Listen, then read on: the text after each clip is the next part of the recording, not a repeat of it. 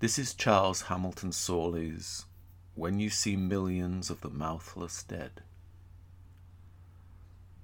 When you see millions of the mouthless dead across your dreams in pale battalions go, say not soft things as other men have said, that you'll remember, for you need not so.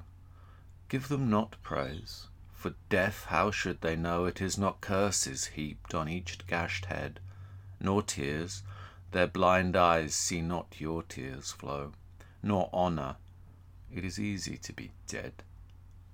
Say only this, they are dead, then add thereto, yet many a better one has died before. Then, scanning all the o'ercrowded mass, should you perceive one face that you loved heretofore, it is a spook. None wears the face you knew. Great death has made all his for evermore.